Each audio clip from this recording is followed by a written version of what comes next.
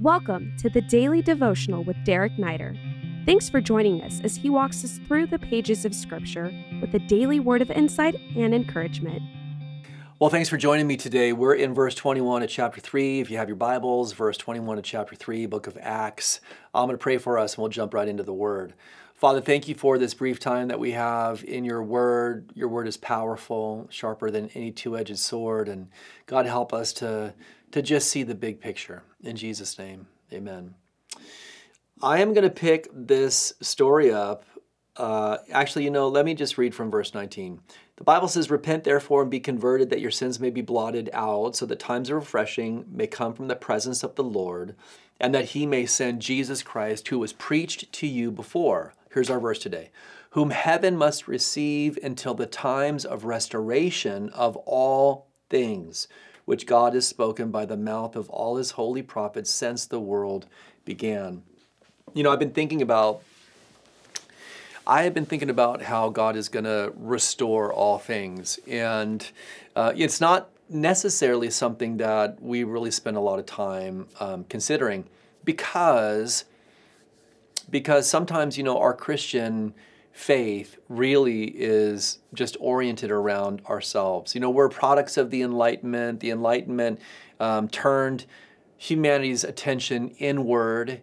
And, some of the philosophy of the Enlightenment has really even impacted Christianity. I think in a lot of ways, this is why sometimes it's difficult to really gather the people of God together and go deeper into community. We're just so used to living our own lives and doing our own things. And you know what it's like if you live in Las Vegas, in a lot of ways, you leave in the morning, open your garage door, drive your car out. You come home at night, you open the garage door, drive in, the garage door closes, and there's not even a lot of community in the community. Years ago, when I was at UC Irvine, one thing we were tasked with in my degree was to try to help solve the problem of traffic congestion. And so, we worked through all these different ideas of mass transportation and buses and expanding lanes on highways. And this was the problem with all of those. The problem was changing the individual behavior. All the ideas were great. The problem was people like to have their own car. They like to have their own control. They like to listen to their own music or talk radio. They like to make the stops along the way at a restaurant or Starbucks. And changing people's behavior was really difficult because it's become so solitary, so self-oriented. And sometimes we bring that into our Christianity where we forget the bigger picture of what God's doing. It can sometimes just be boiled down to us. And the personal part's important, don't get me wrong. But sometimes it's like, it's almost as if we view God and his work as oriented around us and us alone. God's salvation of my life, God's, what he's doing in my life today, my future in heaven, what heaven's going to be like for me. And sometimes we create a transactional relationship with God where it's like the roles are flipped, he's really there to serve us instead of us there to serve him. That's not really my point today. My point is there's a much broader picture. You're part of a bigger story, right? You think about the work of God in your life and how it's connected all the way back to the book of Genesis.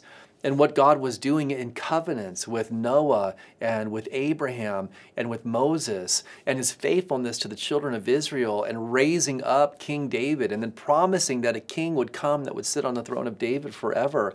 And all of the people that over the course of centuries who have been involved in this great work that God is doing, and not just in restoring people, but restoring his creation. Right? Because the Bible says in the book of Genesis that when God was making the heavens and the earth down to the atomic level, as he created, he said, it is good. And the restoration that we're looking forward to absolutely deals with the crown of creation, humanity, but it also deals with heaven and earth and all of the things that he has made. I'm just saying to you today, man, there is this big, beautiful thing that God is doing that you happen to gloriously be a part of. And this is what Peter is preaching. Peter is preaching, there's this anticipation that we have where God is going to restore everything.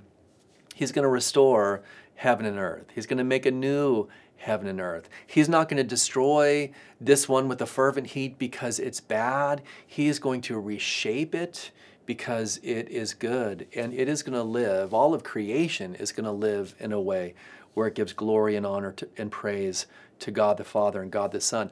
I think that this in some way is what Jesus meant when you remember he was there on the Mount of Olives, the day had been prophesied, it's the triumphal entry, he's receiving this praise from the people, and the Pharisees are like, hey, shut them up, like they can't attribute this psalm to you. And he said, even if they were to be silent, the rocks themselves would cry out, because all of creation groans and longs for the redemption of the sons and the daughters of God. God is going to redeem all things. Just see the big picture today and rejoice that you are privileged to be a part of it. We hope this podcast has ministered to you. If it has, we welcome you to rate it or leave a review. If you would like to stay connected with Pastor Derek Neider or find many more teachings, please visit awakenlv.org. Click Visit and then choose Pastor Derek Neider. These links are also in this episode's description. Until next time, God bless you.